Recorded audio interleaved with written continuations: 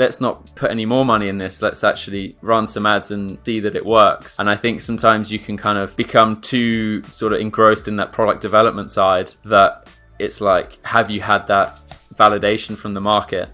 So yeah, my advice would be to try and keep costs low until you figure out, okay, this is something that people, really want.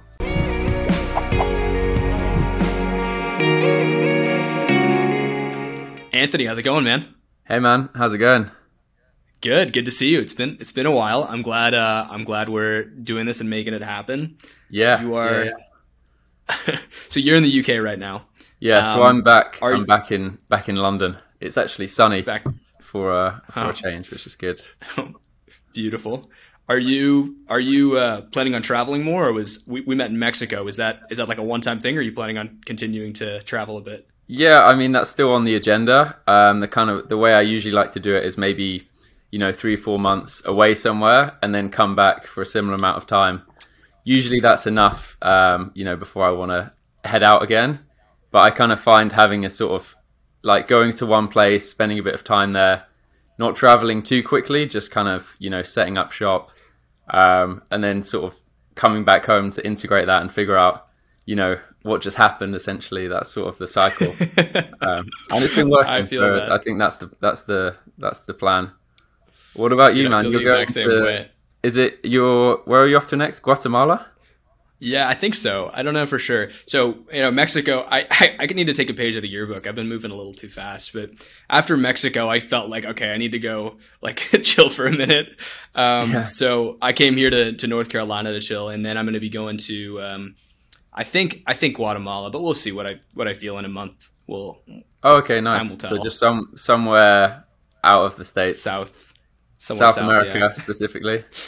I think so, as I want to stay in like these time zones. Right, got ya. So Anthony, your background is in e-commerce specifically. Like that's your area. How did you fall into that? How did that happen? Yeah, so I was working at an agency at the time in Amsterdam. This is a few years ago now. And at the time, I was kind of working as a strategist. And I was seeing a couple friends of mine, like my friend and his brother. They're close friends now, both of them. And, I was just seeing them doing all this drop shipping stuff. And they were just, traveling the world, kind of doing it there, like, from the outset, just looking at them like, wow, like, what is it you guys are doing? Because I think at that time, especially, this sort of whole digital nomad thing has it wasn't as prevalent as it is now. And, I was just kind of looking at them. I was like, okay, well, I just want to sort of figure out, what you guys have done essentially. And kind of reached out to one of them. We kind of chatted about it a lot. And it kind of transpired that I ended up going to live with them in Colombia for a few months. And really kind of got like a masterclass, in marketing. These guys have been deep in the space for years. Wait, is this Jamie? Jamie's been around, man. He's been like deep in like in the MLM. This is the stuff. same guy though? Yeah. It's Jamie. Okay, sorry, continue. Yeah, okay. Yeah, I know. Yeah, but he's actually, when it comes to marketing stuff, he's really, he's really a top level guy. Like he was helping. There was a guy called Dave Wood who was like one of the OG MLM guys back in like 2013, and he was the brains behind that operation. So yeah, kind of like had a bit of a just complete overhaul on my e-commerce experience, like totally different from what I'd learned at the agency. A lot more, essentially there's this entrepreneurial element where, you're just controlling the whole aspect, every part of the business, right? It's not just, like the ads or one thing that you've been hired for. It's just everything. So it was kind of a complete lesson. So what were you doing specifically? Like, did you have your own company that you were doing this for? Or yeah, at the time, so when I went over to, to work with them, essentially, we had a few different brands that we kind of set up, and it was more like drop shipping stuff, essentially.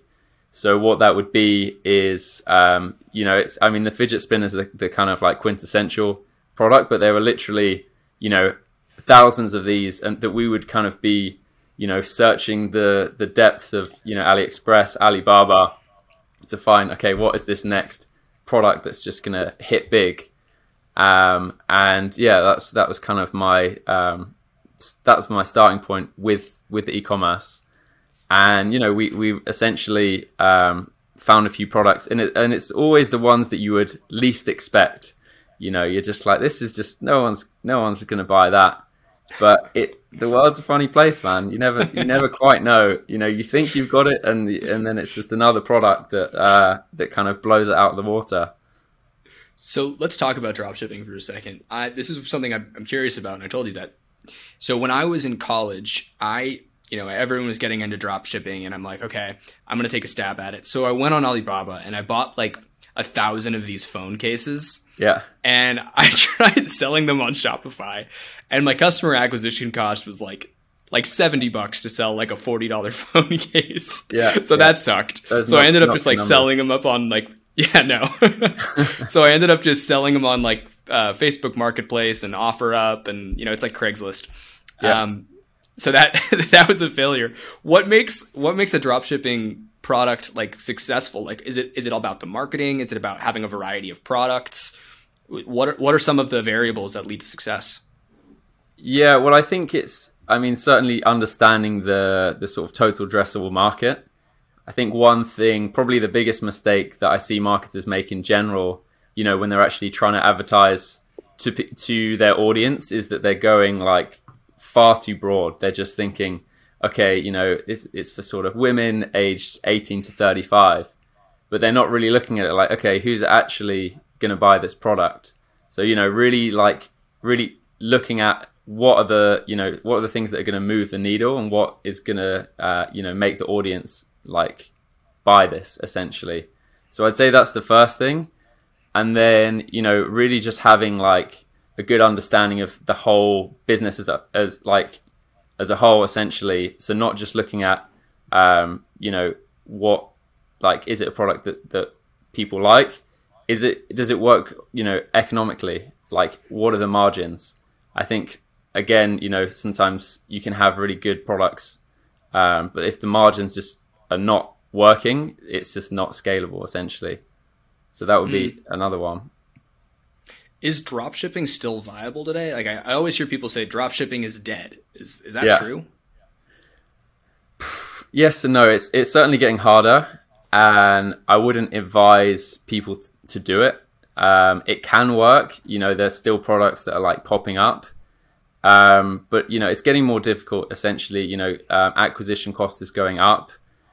It's harder and harder. People in general are becoming more distrusting of those kind of brands, which is sort of the main reason why, it might work. You might hit a product that could make some money, but as a business, no, because you're not really building anything that's sort of sustainable and that can actually grow. It can be a nice little, quick money maker. But if I was to say, is it like working, and is it the, the next business model, I'd say I think we've kind of passed the glory days of that.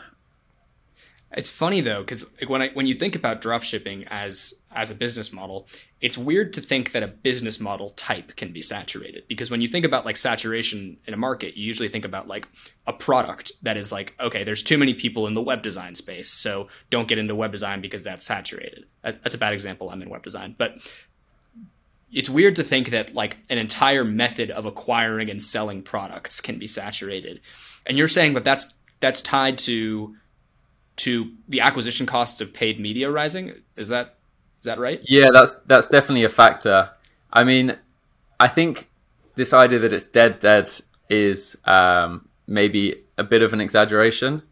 But yeah, certainly the fact that it's just becoming more and more expensive to acquire a customer, doing it through the normal channels. So for example, like AliExpress, and essentially, I guess the reason why it wouldn't be sustainable is because, at least with a brand, what you're doing is you're actually you have a much higher acquisition cost potentially, but you also have the higher lifetime value because, they're actually repeat purchasing. And the thing about drop shipping, it's kind of like a churn and burn model, which I think is where, people can actually fall a bit short.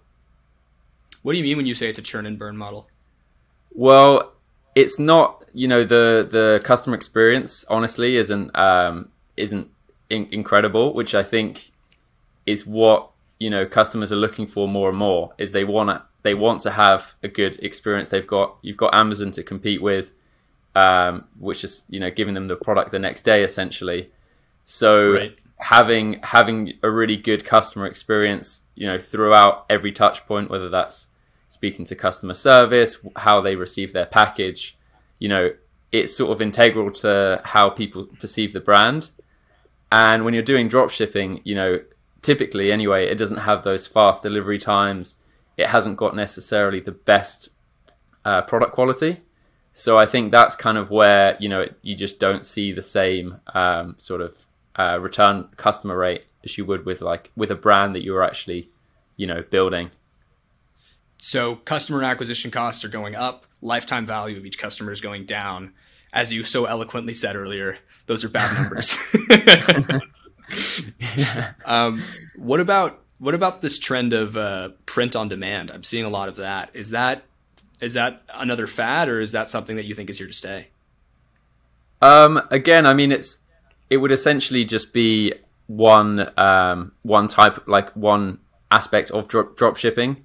I haven't actually run any print on demand brands myself, but I would say that, of course, it can work like anything else. And yeah, it's almost more like a method of production essentially. So, you could have a fulfillment center in the UK doing print on demand to a UK audience with a solid brand, and it would be flourishing. So I would say print on demand in of itself is good to go, I would say. Okay, cool. There's a lot of changes happening right now with Yes. with the marketing space. That's a really broad sentence, but specifically paid media, because most of when we talk about paid media, we're usually talking about Google and Facebook. Yep. Do you want to talk a little bit about what's going on with like iOS 14 and how that's impacting? I know that it's happening, but because I operate in an industry that's like tangentially related, but I don't really run ads for e-commerce businesses. So tell me, like, what's going on? Yeah, well, I mean, this has kind of been this impending doom, right, for most marketers in the last, I would say, about 6 months. It's kind of been on the horizon. And essentially what's happened is that Apple have placed a restriction on iPhone users to what privacy settings they ask of their customers. So it's now essentially you have to opt in to see the ads, and it makes it much less likely that people are, gonna opt in for that. So what that means in terms of Facebook advertising is it's much harder to actually run a campaign and get the same level of data as you would previously. So, when it comes to attribution, for example, it used to be 30 days, and now it's 7 days, and it's quite limited in what that 7 days actually offers. Oh, I see. So it's like, okay, so if someone sees a Facebook ad, right? Yeah. And then they click on it, and then they go to your website, and they make the purchase in that moment, you can still capture that data. And if they make it within 7 days, like, and they come back to the app, they can still attribute that to the Facebook ad. But what you're saying is it's that 8 to 30 day window that we're losing.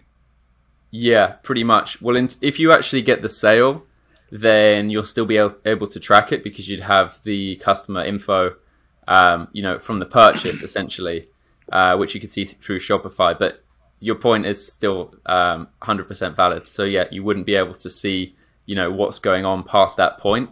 So it kind of leaves a lot of advertisers in the dark in terms of, how to scale their campaigns if they haven't got a longer sort of vision of what's going on.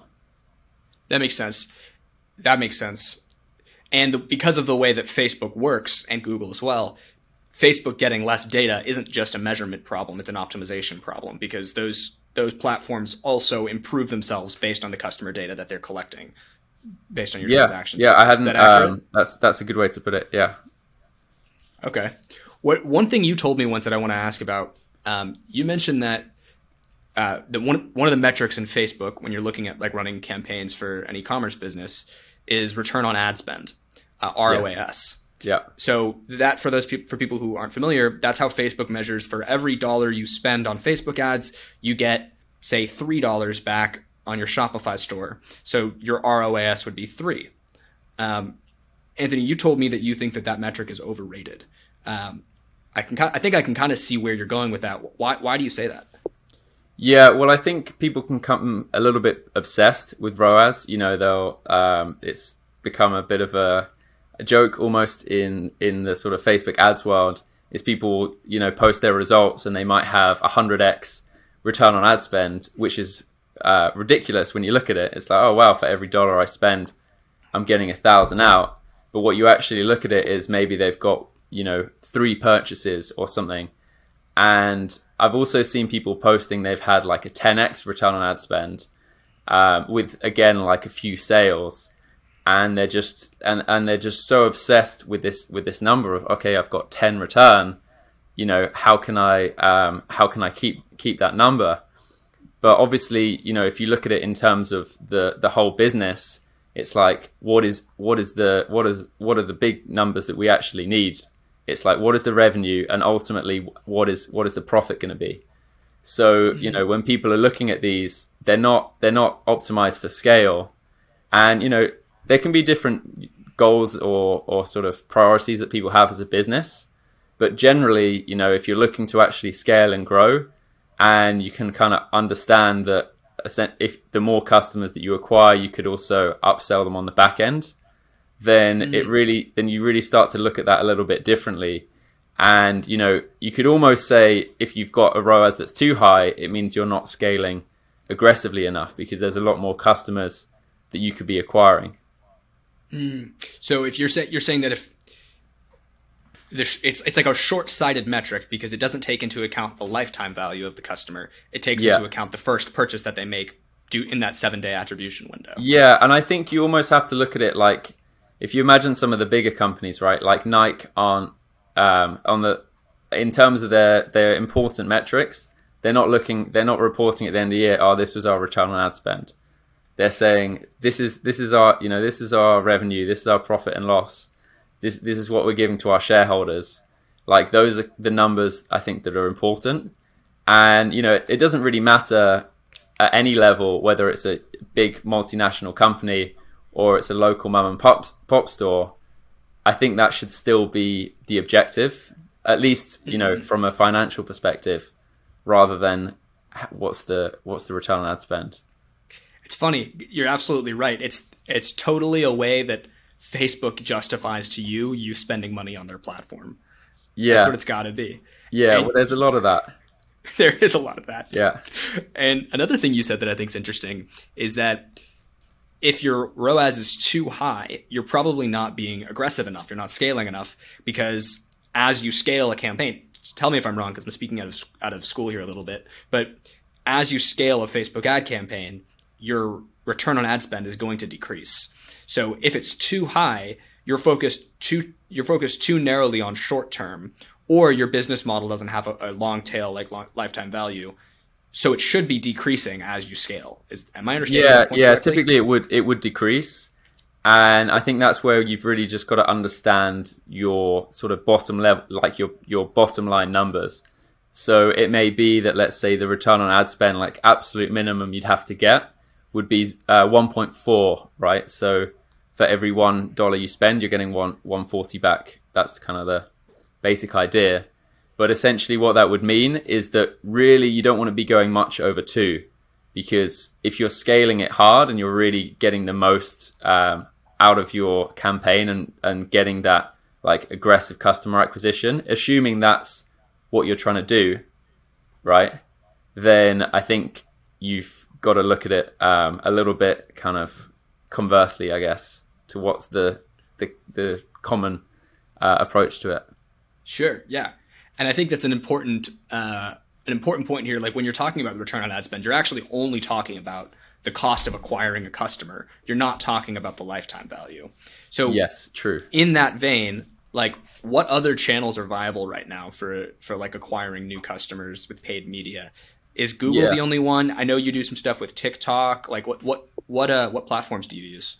Yeah, well, I mean, I think just that kind of uncertainty that's been creeping in about Facebook at the moment with all the stuff that's going on has led a lot of advertisers, myself included, to start looking at some different channels. So for us, we've kind of ventured more into TikTok. We're giving that a go, trying to figure out how that works exactly.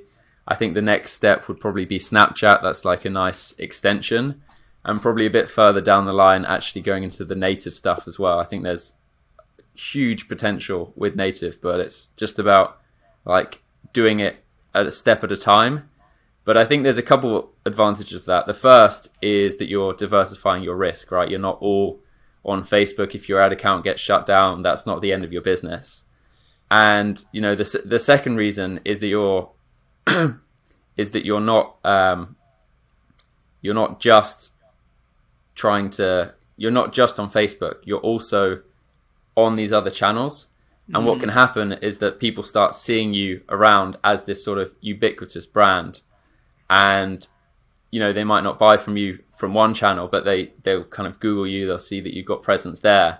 And once you've got that sort of, you know, like presence in the market, that's when you get a little bit more memorable. So you said a term there that I'm not familiar with. When you say native ads, what are you talking about? So native would be anything, you know, if you're on, if you're just on like a WordPress site, like, or like, you know, CNN News or whatever, like New York Post, you're going to get banner ads. There's a few different types of ads that you'd be seeing, you know, on the website itself. And that's just and that's coming through native essentially. Gotcha. So like on Google, it's called display. Right. Yeah, exactly. Okay. I understand. Cool. Yeah. So TikTok and Snapchat, those are interesting ones. Let's start with Snapchat. What kind of stuff are you seeing on Snapchat that's working? Well, to be honest, we haven't gone into Snapchat yet. That's kind of the next step. It's been more TikTok, but what I can speak to that is it's certainly just there's a lot to kind of get your head around. Like even some of the language that's used on the platform. I don't know. Are you a heavy TikToker? I think I'll understand what you're talking about. Right. Okay. I think we're kind of on the cusp of the sort of generational cusp of TikTok, where it kind of makes sense, but not really. Yeah. That's how I feel about it anyway. I think you're older than me, so. Okay. So for me anyway, I was kind of looking at all these terms that people are using on TikTok. Like that was the first time I really felt old. And it's just to see, you know, what are the actual, what is the way that they kind of communicate and how is that different to, you know, slightly older audiences. That was the first thing. And, you know, we were seeing from running some of these ads is there can be quite a lot of trolls on the comments, you know, they don't hold back. So you've really got to be on it and engage with the community in a way. Like if someone's saying something funny on the ad, right, or anything that you're running, you want to be right back there having a conversation with them, saying something kind of witty as well. Otherwise, you know, you can't let them have the last laugh, I guess, in this in this example. You've kind of got to hire like some edgy social media manager for yeah, just someone that's a little bit of sass, you know. It's like every account is Wendy's Twitter account. Pretty much, yeah. We need a bit of that, I think, a bit of fire. That's fun. So are you running paid ads on TikTok, or is it mainly like organic content that you're just... Yeah, so we're actually running a little bit of both. So we're doing some influencer marketing, and then we're using that influencer marketing in the paid ads. Because what we've found is, I mean, influencer can work great, but with the sort of firepower, if you will, of the Facebook ads or of the TikTok ads in this case, you know, really having a sort of recognizable face or brand that you can use as that social proof just makes the ads work even better. You know, so and if you would just have ads on its own, it just doesn't have, you know, the same effect. So yeah, we've been having a lot of, it's been working well for us. Does it work for all companies or all brands, or is it really only specific brands that are targeted towards younger audiences? I mean, I think it can be pretty broad. Like, you know, we were running a campaign a while ago it was like a car manufacturer essentially. And, you know, they're even this was back when we were doing more like YouTube ads. And believe it or not, there are some pretty big like car influencers, that you can use who are talking about like DIY, and it still seemed to work. So you'd be surprised, man. Wow. Yeah. How is TikTok's ad platform? Last I heard about it was like 5-6 months ago, and I was hearing it was really still figuring out what it wanted to be when it grew up. How is it now? Well, in terms of the back end, it's almost identical to Facebook. They've obviously made it, like they've kind of changed some of the names, maybe for copyright reasons. But in terms of the sort of back end, they really just made it as easy as possible to migrate as many Facebook advertisers onto TikTok without any hiccups. So I think there'll be a lawsuit pending. There's going to be a few, I think. So yeah. What's the targeting like? Well, that's actually one of the things that they recommend when you're running the ads. Usually, if you're doing it on Facebook, you optimize more for you have like one conversion option, so you'd always do it for conversions. Whereas with TikTok, they sort of recommend you do some top of funnel traffic campaigns, you do add to carts, you do conversions as well. So honestly, I don't think that the algorithms are sophisticated as Facebook yet. We've been running some broad stuff just to kind of just to populate and figure out where we want to run the ad specifically. But I think in general, it's just not as built out yet. But I'm hoping that they'll figure it out sooner rather than later. So I know one thing you said is that like detailed targeting on Facebook is overrated. Maybe I'm putting words in your mouth there, but I think you said something like that to me about how like you don't want to be too narrow with your targeting on Facebook.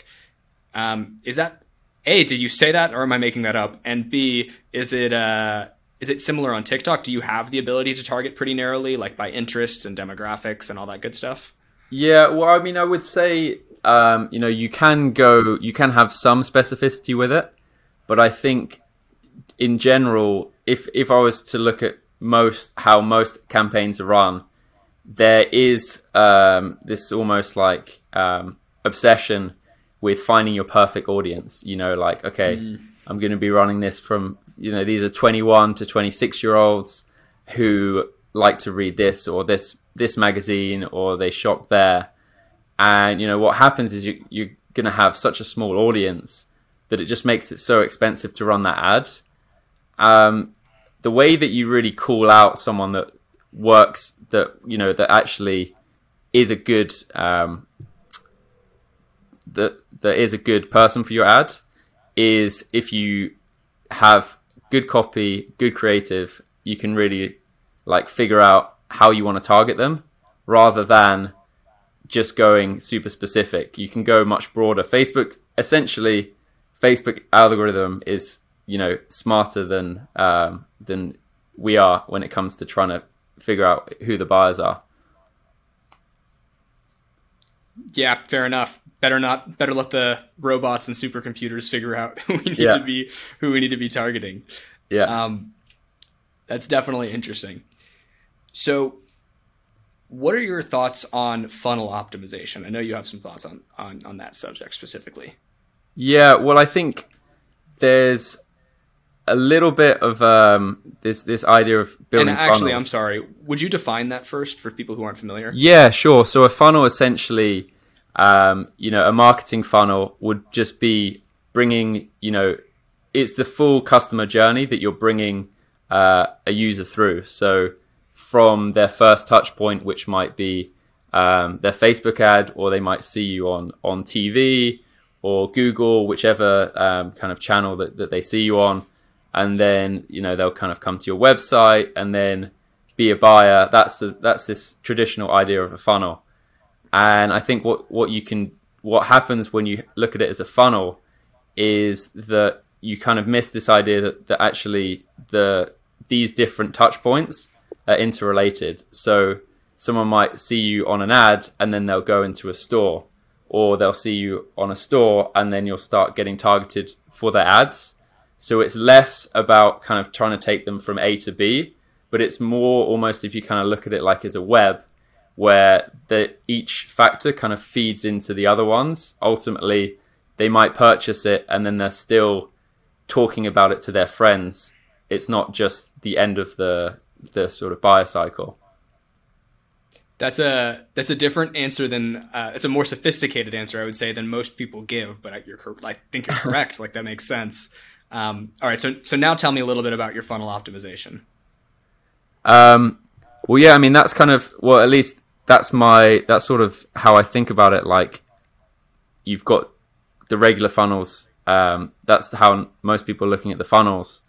But the way we're doing it is we're looking at it more kind of, we're looking at that whole picture. And then that, you really have to kind of be deep in Google Analytics, trying to figure out not just what traffic's going from here, but it's actually how does it all kind of piece together. So it's a lot of finagling in Google Analytics, Google Data Studio, to really understand, like, how does one lever affect, the whole system? Because if you were to say, like, a lot of times people are obsessed, let's say, with, lowering the CPA, which is the cost per acquisition, right? And then to do that, they'll want to increase the click-through rate, so have more people clicking on the ad. But that's not an isolated event. There's also going to be an effect on the conversion rate on the website. So it all kind of, because the traffic that you're getting isn't as good, so it all fits together. It's not like, you just boost the click-through rate and the rest of the funnel isn't also affected. So if you do some kind of cheap trick to get to improve one metric like click-through, it could have a negative impact on another metric like conversion rate. But that number 2 is just a facade, because it's the system as a whole that matters. It's not any specific number, and you shouldn't be focused. So how do you even go about measuring it? Is it just that cost per acquisition? Well, ultimately, that's probably one of the most important metrics. Like, if we're looking at, the margins on the product, like what the cost of the goods are, we want to have like a nice cushy margin, so that the acquisition cost gives us enough room to, pay for everything else and then keep on growing. So we try and at least have that as, I would say, probably the, as a key metric. Probably more so, it's similar to ROAS, but I think there's some distinctions. Sure. What other levers would you pull to try and optimize those numbers? You mentioned click through. Is it just all those marketing stats like cost per impression, click through? Are those the numbers you're talking about, or are there other things you're thinking about? Yeah, well, I would say on the front end, there's a lot you can do with the ads itself, right? So testing, we're always going to be testing just like a bunch of different creative, a bunch of different copy, because you never quite know. Again, similar with the drop shipping, it's like, what's the one that's actually gonna convert? And it may surprise you. It may be this kind of ad that you wrote like on the fly, didn't kind of think about it too much. But in general, there is some kind of system to it. You want to find ads that are that catch people's attention, that bring people through a bit of a story themselves. You could more or less guess what's going to do well and what's just going to completely bomb. So then the rest is sort of in the middle, just like trying to tweak it. One piece of advice I was given is that when you're running, and this is like a trend I've noticed, I'm not the first person to say this, but on all of these platforms, Facebook and Google specifically, they want you now to give them like 15 headlines, 15 descriptions, 15 images, and instead of running split tests, they want you to just let them run with it and just mix and match. Do you do that, or do you still like split test manually to get your own data and like tell the algorithm to figure it out usually later? We'll do it automatically. So what you're talking about there is creative testing. So it's giving Facebook a bunch of different creatives that you can you just give it to Facebook and you just see which one it likes the most. And the advantage of that is it's going to spend the money on the one that it thinks is the most has the best chance of doing well. But I think what can often happen is that it gets allocated quite quickly So it might test these copies, and one that shows some early sign of success, it will just allocate all the budget to that one. Whereas actually, when you're first starting out, it can be good if you say, all right, I want to spend at least $50 on this creative in this ad, and I want to spend $50 on this one, so I can really get a proper split test. I think that's kind of when we would do it at the start, just to see, what's actually has some, like, have a fair test, basically. Fair enough, yeah. And I think similarly, like, I would want to have at least what I would consider a fair test. But then I guess it comes down to, like you said earlier, these algorithms know so much. Like, how do we know what a fair test is? But yeah, I feel like you're right. There couldn't be any harm in at least putting $50 in a couple of different variants. Are you doing any Facebook ads? How are you getting your clients in? So yeah, it's different than it is for e-commerce, but I still have like a funnel, right? So we've got like these, the one that I'm running right now is like, there's a video of me talking like, hey, come to this like little webinar thing. And it's an automated recording of me giving people some tips, and then they can sign up for a session at the end of it with me. And then on that session, I upsell them on a project. Okay, nice. And the service is all around web development. So is it specifically on WordPress? Is that right? Yeah, we're more like business to business companies. We do some e-commerce stuff, but because we're a WordPress shop, like, Shopify is kind of where it's at for that. So we'll work with companies that won't get accepted onto Shopify, like cannabis companies and other kinds of industries. But, okay, but for the most part, our still within e-commerce, or just whatever, any company that needs a website that's B2B. Very rarely do we do e-commerce. We do probably one e-commerce a month, maybe one every 2 months. Most of it's like financial services, lawyers, doctors, not doctors sometimes, but yeah. It's I like e-commerce. I've in like past iterations of this company, I've focused on it a lot more. But I found that it's easier to, the kind of like upkeep that a Shopify site needs like is kind of complicated. So I found that it would be easier to set up systems around WordPress. Yeah, that makes sense. And probably also it's a clearer distinction in what you're doing, right? Because it can sometimes get a little bit messy.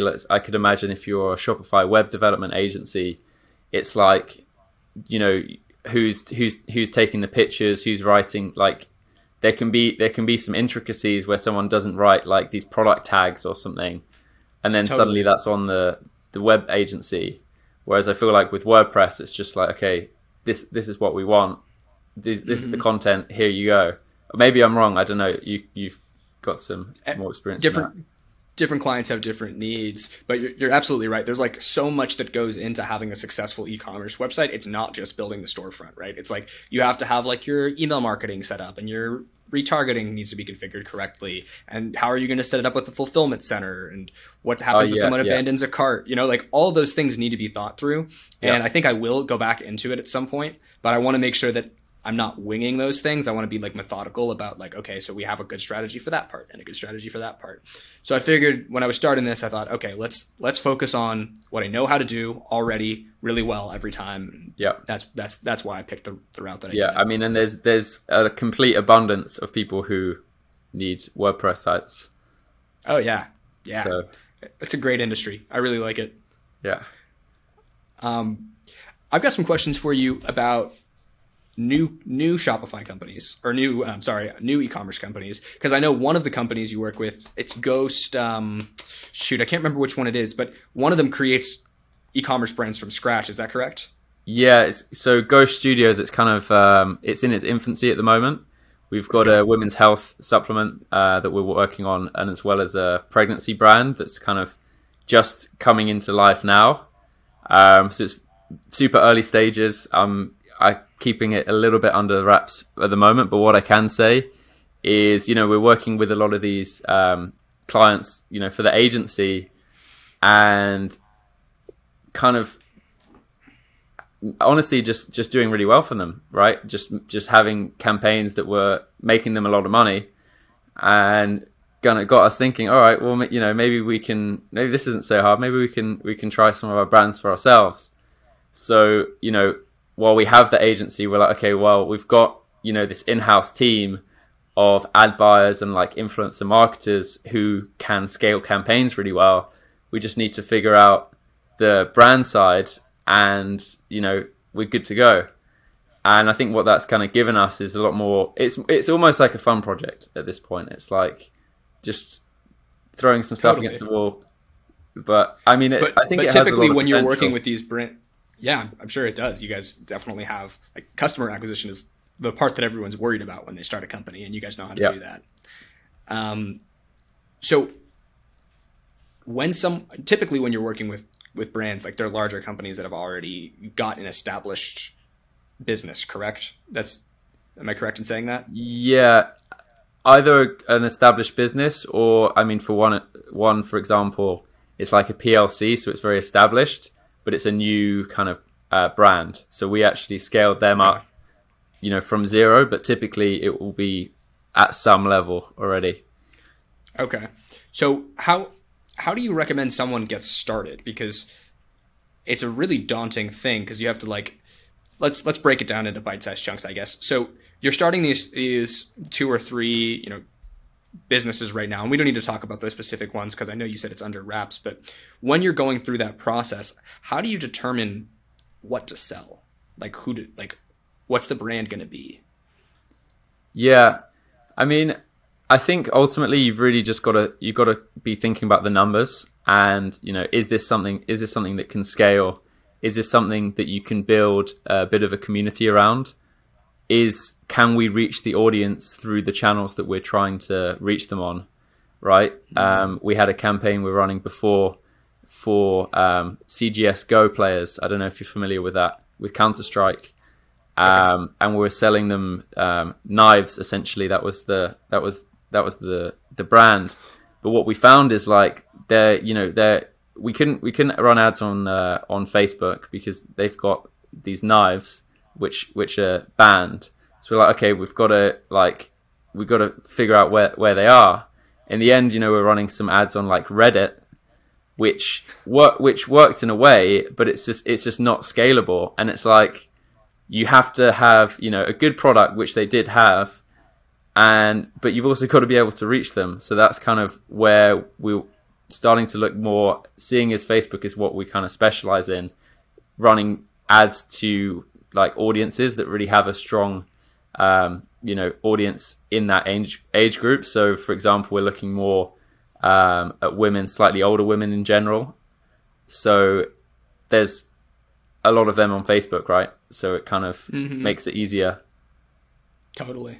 That makes perfect sense. So the audience is what determines kind of the niche that you go into.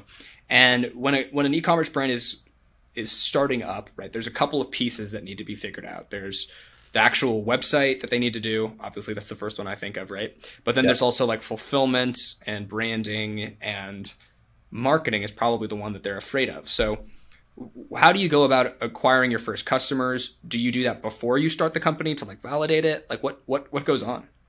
Yeah, there's a few ways you can do it. So if you have one good way to test, honestly, is if you source a good product from China. So let's say AliExpress, Alibaba, you could actually create some branding around that product, order a small batch of it, maybe, like, I would say 100 max to kind of start out.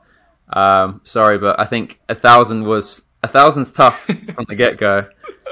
It can be done. You should have seen my college house. I had, like, this stack of them. I've got a lot of time for it. I have to say, it's a good. It shows good character. I sold them, man. I think that is a common mistake that people make. Is that they'll go out and they'll invest a lot. They'll get attached to the product. And, I have to even be a little bit careful with one of the brands that we've got now. It's like we're sort of, the longer we've spent on it, the more we've become infatuated with this brand and thinking that it's going to, work really well. And it's like, wait, hold on a minute. Let's not put any more money in this. Let's actually run some ads and see that it works. And I think sometimes you can kind of become too sort of engrossed in that product development side that it's like, have you had that validation from the market? So yeah, my advice would be to try and keep costs low before, like, until you figure out, okay, this is something that people, really want. One thing that I read in like probably an old Tim Ferriss book was that he would run ads before he had the product to see if people would buy them and see if the ad would work, and then he would just refund them and say, sorry, there was an issue. We can't do it. Yeah. Would you ever try that, or do you think there's a problem with that? Morally, you mean? No, I mean, however you want to slice it. Morally? I think that there's I haven't got a problem with it. I like the ingenuity behind it, to be honest. Okay. We've done it before, and it's a good way to kind of see, if there's bite. I think as long as you're refunding the product, right? I think there's no harm foul. If you just like, oh well, I'll just take the money, don't send it. That's probably where it's definitely going into some ethically questionable behavior. But we always send out the legally frowned upon. Yeah. So that's interesting. So before buying the 100 sample products, you could test the ads to see if you can effectively reach the audience, validate what you've determined with the numbers, and then build it up. So how much emphasis are you putting on the brand when you're first starting it? Do you, like, one thing that I always tell people who want to get into my industry, it's vastly different than yours, right? But like, I tell people, like, don't worry about your brand at all when you're starting out freelancer or web designer or whatever, because it doesn't matter. But I have a sense that it's probably different in your world.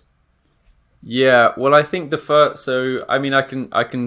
It's not a complete secret, but the first product that we're launching, it's called Mind Love, and it's a women's health supplement for to help with anxiety, sleep. There's a few different products that we're launching, and the idea behind that was just trying to just see if we could validate it. We've slipped a little bit too much into product development mode and trying to make it look good. And I think that the standard's a little bit higher for that industry because, if you look at the other products in that market, there's quite a high expectation of what a good luxury brand kind of looks like. But I think that's the main thing, if you're selling tires or something that solves a problem, there's really not going to be the same, benchmark that you kind of need to hit. And in general, probably the best thing would be to get started before, just see what the reaction is before kind of going too deep into spending money on it. That makes sense. Okay. So another thing that you do, not to completely pivot, but I want to see how this ties together. Another thing that you do is acquire e-commerce brands that are already running. So I want to talk about that in detail, but how important is the aesthetic of the brand and like the look and feel of it when you're making a purchase? Is that even a factor that you consider? I think it's becoming more and more important for sure. And in the right market, so lifestyle brands, anything that's sort of that's to do with like, food and nutrition, or where there is that quality of care that people expect, then yeah, it's super important. You can probably get away with it in a few other industries, but in general, it's right up there.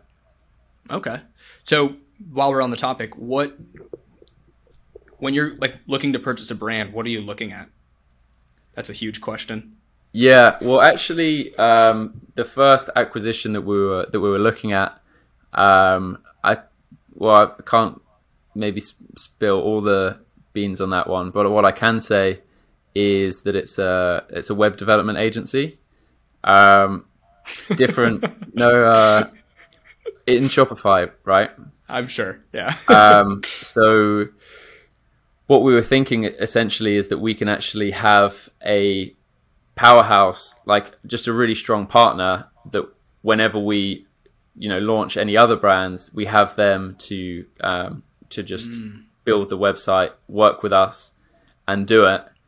I think we've moved more into this idea. Okay, well, we could still have them as a partner without actually owning the company, and I think that just makes us a little bit more focused and streamlined on finding the brands that look good and just focusing on the brands that like as the main acquisition focus. So are you looking more at the numbers of like their margins and all the stuff we've been talking about this whole conversation when you're buying these brands? Yeah, so we'll look at. I mean, there's a few factors. You know, it's not. Well, first of all, there's a few ways to actually acquire the companies. So it depends whether we kind of do it through VC funding, which is what we've been looking for at the moment, or we're doing it financed through debt, so like from the banks. That's the first thing. So if it's from the banks, there's going to be a little bit more of a time pressure as to when we pay that back. So what that means is that we're actually having more. We just have to have higher margins. Basically, it's got to look good, kind of on paper. With the VCs, the advantage of that is it will, maybe there'll be more. The disadvantage is they might be more involved with what we're doing. But what it also means is that if we see a brand that it might have a ridiculously high multiple, but if it still looks good on paper, and we can see the potential of it, they'll sort of let it slide that it will take, 5+ years to get the kind of recuperations on it. Gotcha. So if a VC fund were to work with you on this, wouldn't they also get equity? Yeah, they would. Or is that not categorically? Oh, okay. Okay. Interesting. It depends how we structure the deal, but typically there'd be equity as well as an additional payout when we would sell the brands, which is kind of the longer term vision. Okay, cool. But that will take some. That's a long time. All right. So, I want to go back to new e-commerce companies. I actually didn't mean to leave that subject yet, but here we are. When a company's first starting out, once they have finished the product development, right, and they've got, they know they're happy with it. They've maybe run some test ads and they've had success in a morally ethical way, of course. Yeah, naturally. How should they go about building their customer base? Is paid ads the first thing that they should do? How much should new brands be prepared to spend on that? Kind of like what do the first steps look like to growing the company, an e-com company? Yeah, that's a good question. So, I mean, the first step, absolute fundamental before you even kind of getting to the brand building side, is really understanding that customer that you're trying to reach. So, what is the reason they're actually buying the product from you in the first place? Is it because it looks good? Is it because they're going to lose weight? What is the sort of driving factor that's actually making them purchase? And in general, there should be some level of understanding around what it is that you're trying to do, like why people would even buy the product in the first place.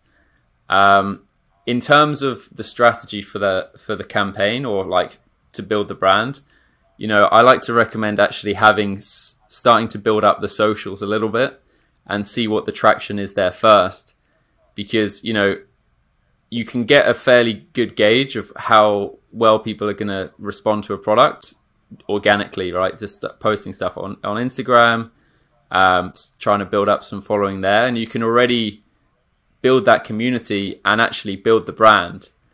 And maybe 3 to 6 months down the line, you have a few thousand people following your stuff. They know what you're selling. They can actually give you feedback, so that when you launch the ads, it's almost just multiplying the effect that you've had with the organic. But I think if you don't kind of get that organic piece in first, then the paid ads just doesn't quite click. That makes sense.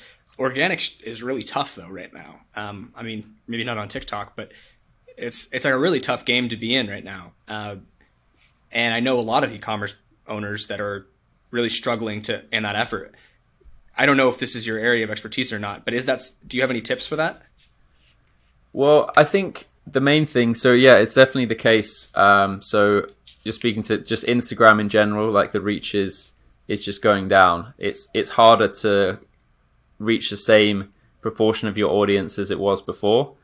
I think in part just because there's a attention fatigue that people have. There's a million and one things they could be doing. They're only over time going to be following more and more accounts. And I think it just gets to a point when, creators' accounts just kind of get pushed down the story list. Reels has been doing really well. That's been a major Instagram update. I know people have been having a lot of success with the Reels.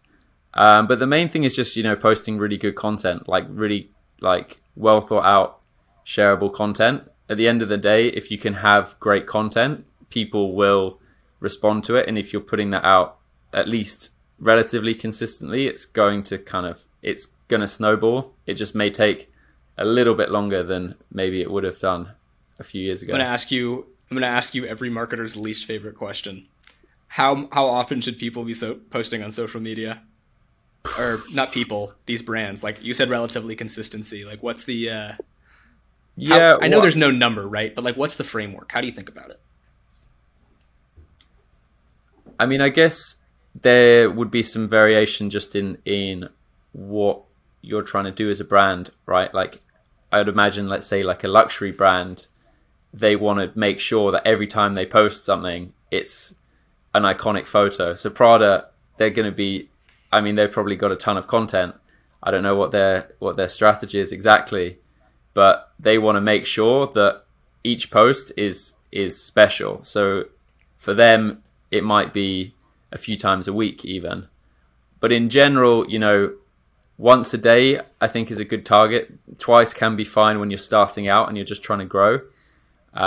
It really just depends, also, I think just understanding what your capacity is. Let's say if you're a creator to create content, right? Like if people are saying put out 4 posts a day, if that means that the quality has to be reduced, then it's not good. So I guess my answer would be, as many as you can without the quality being severely reduced. Severely reduced. Reduced is fine. Just not severely. A little bit of reduction. Well, yeah, a little bit of reduction is okay, I guess. Yeah. But in general, actually, yeah, the main thing is having that good content rather than just pumping it out as much as humanly possible. Sweet. Okay. So now that they've got their first few customers, they've got, a decent sized following on social media, and they're starting to run paid ads. Is the next challenge then scaling those ads, or are there other challenges in between there that I'm missing?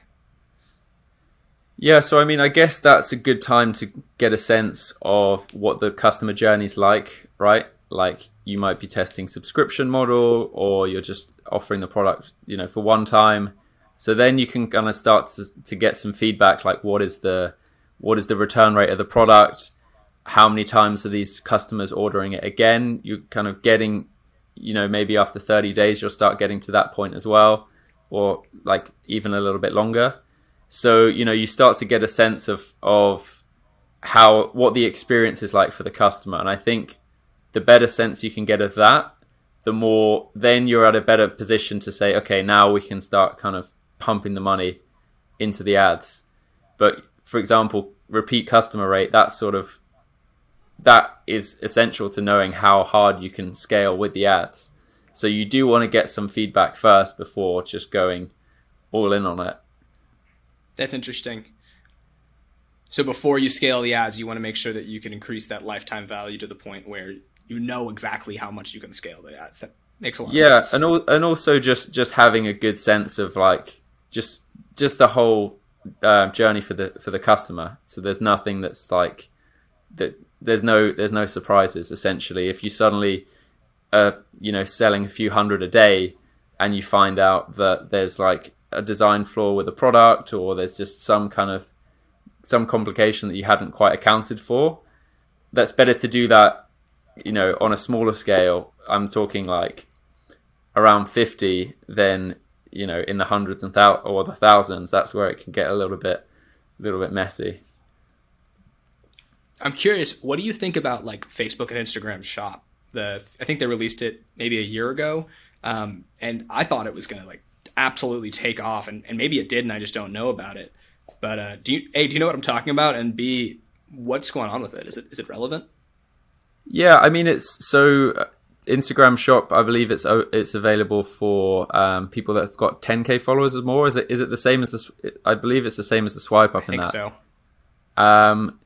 Yeah, we'll have that as an option when we run the ads, so it can convert well. But ultimately, if the Shopify store's optimized, as advertisers, we'd rather get them on the website, because we know that we can actually retarget them much better.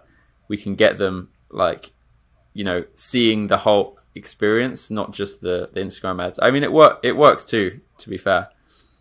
Okay. So when you talk about optimizing a Shopify store, this is a whole other thing, and I don't know if we have time to get fully into it, but are there any, quick tips that you could give for optimizing a Shopify store to convert better or anything like that? Yeah. First thing, optimize for mobile. Mm-hmm. If you're sending traffic to a website, it's over 90% of people are viewing it on mobile. So you want to really, most websites you design it as a website, right? But ultimately, the most important thing is how does it look on mobile. The second thing is just to keep it really simple. Large text, clear images. Probably, if you think it's a little bit complicated, the website, it definitely is. The less options and things that can distract someone from buying the product, the worse. So you just want to have a simple, just almost dummy proof. So you got the product, you've got the call to action button. There's nothing else that can sort of divert their attention. And the last one I'd say as well is just having a good website speed. Super, super important. If people are, still waiting for the website to load for 5-6 seconds, then as you know, then it's then people get bored quickly. And that's actually becoming more important, not less. Actually, everything you just said is becoming more important. But especially if one of your channels that you're getting traffic from is SEO, search engine optimization, appearing organically. We're recording this podcast on June 9th. I think it's somewhere in the middle of this month. We're expecting Google to release an update that prioritizes site speed as one of the key factors that ranks a website. It was going to be in May, but they ended up pushing it back because everyone's panicking. But the site speed thing is huge, not just for conversion rate, but also for SEO. Is that something that so obviously it is a factor they've just kind of bumped it up as priority factor number one, essentially? Or probably not number one, but I think they're making a whole thing out of it, right? I think they've been teasing it for 6 to 8 months or something like that. And it's because they're making a big deal about it, and they don't normally make a big deal about what they're going to update.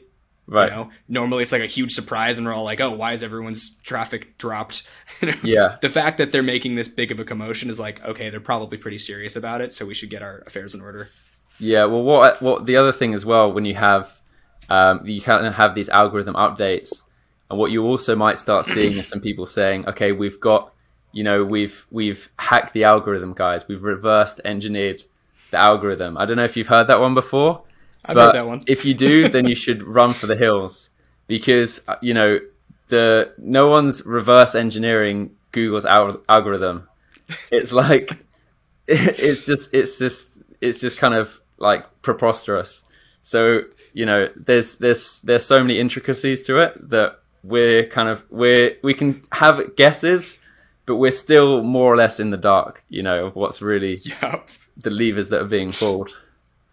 Anytime someone tells you that they're smarter than Google or Facebook, you really got to make sure that this person is legit, because it's probably not true. Yeah, I mean if that's one thing to summarize from the talk, it's just trust the algorithms and unfortunately the computers. Fair enough, man. Well, hey, dude, this has been so cool. Thank you so much. There's so many questions I've had that you've helped me enlighten my thinking on, and I'm sure people listening have as well. Where can people follow you?